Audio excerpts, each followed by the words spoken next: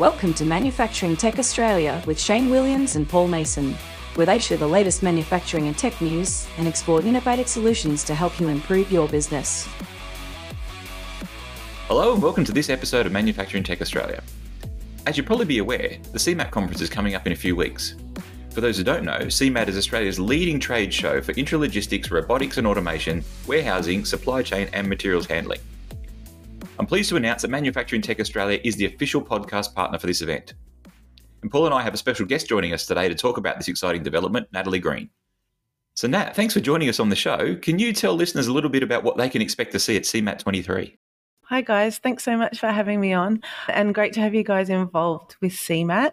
Generally it starts with the warehouse and it's all about the latest and greatest innovations in warehouses, and that can cover everything from really cool robotics and automation, sensor technology, complete warehouse solutions that help you manage inventory, and it could also cover warehouse design, energy efficiency within the warehouse, environmentally sustainable materials, and the traditional materials handling area, such as forklifts and pallets. And they're also advancing due to technologies and the expectations. So CeMAT covers a lot of ground and there's a lot to see there.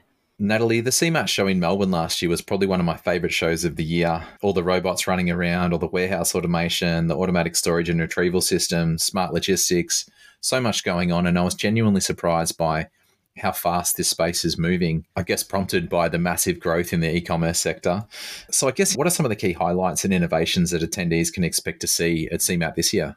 Yeah, so for those that aren't aware, CeMAT usually runs every 2 years, but because we got reactions like yours last year, we were really encouraged to put on CeMAT again this year. And this year it's in Sydney. It's in a bigger facility. We've got over 140 exhibitors, and just in exhibitors alone, something like 3,300 square metres of exhibitions of the technologies and the equipment that you were talking about.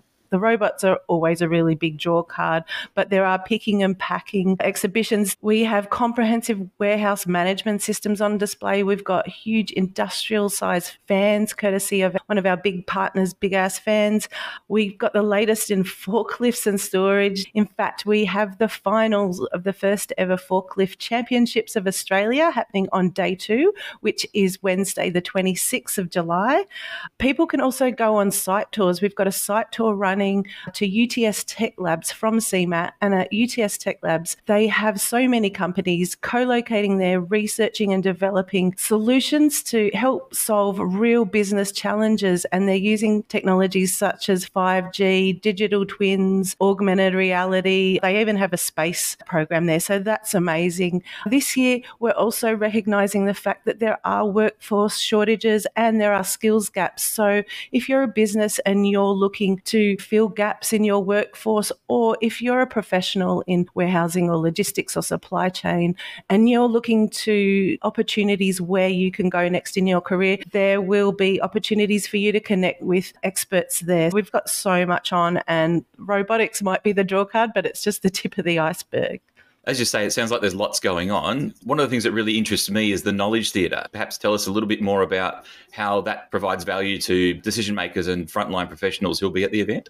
Yeah, absolutely. CeMAT for everyone is free to attend, but the Knowledge Theatre is a free conference within that exhibition space. And so we've got 3 days from Tuesday, the 25th of July to Thursday, the 27th of July, of experts and business leaders who can really help people navigate the challenges within industry environments. We've got industry leaders starting with Anna Reid, who is the Program Manager of Innovation at Amazon Australia. She's going to be talking about their huge 200,000 square metre facility in Western Sydney. Kendall Nicholas, who's the Global Supply Chain Director at Lion Beverages, will be along with Simon Gribble from Deloitte. They're going to be talking about cybersecurity in a more digitalised supply chain.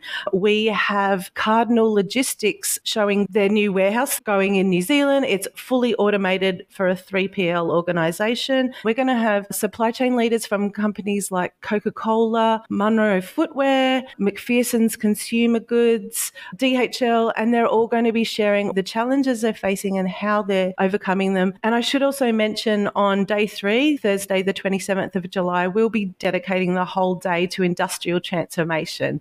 And really, we've all heard about Industry 4.0 and IoT, Internet of Things. The final session will be a panel of people talking about manufacturing in Australia. What are the challenges, but also what are the opportunities? Because this industry has a lot of potential and these technologies can help them. And you don't have to have $1 billion budget to do that. So, yeah, we're really excited about so much going on at the Knowledge Theatre this year.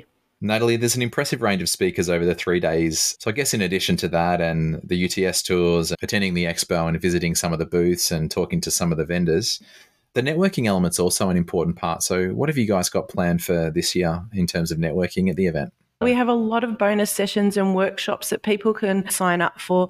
The networking drinks on Wednesday, the 26th of July, is something to really look forward to. It's free to attend CeMAT. Anybody registered to attend can come along on the Wednesday 26th from 4 to 6 p.m. It's going to be an informal networking environment, drinks and canapes, but you'll get a chance to meet and talk to exhibitors, other delegates, speakers. And at those drinks, we have a very special guest presenter, Tino Foti, from the legendary Australian-Italian family business Foti Fireworks. And Tino is going to be coming along and he's going to be taking us behind the scenes of putting on the New Year's Eve Sydney fireworks display.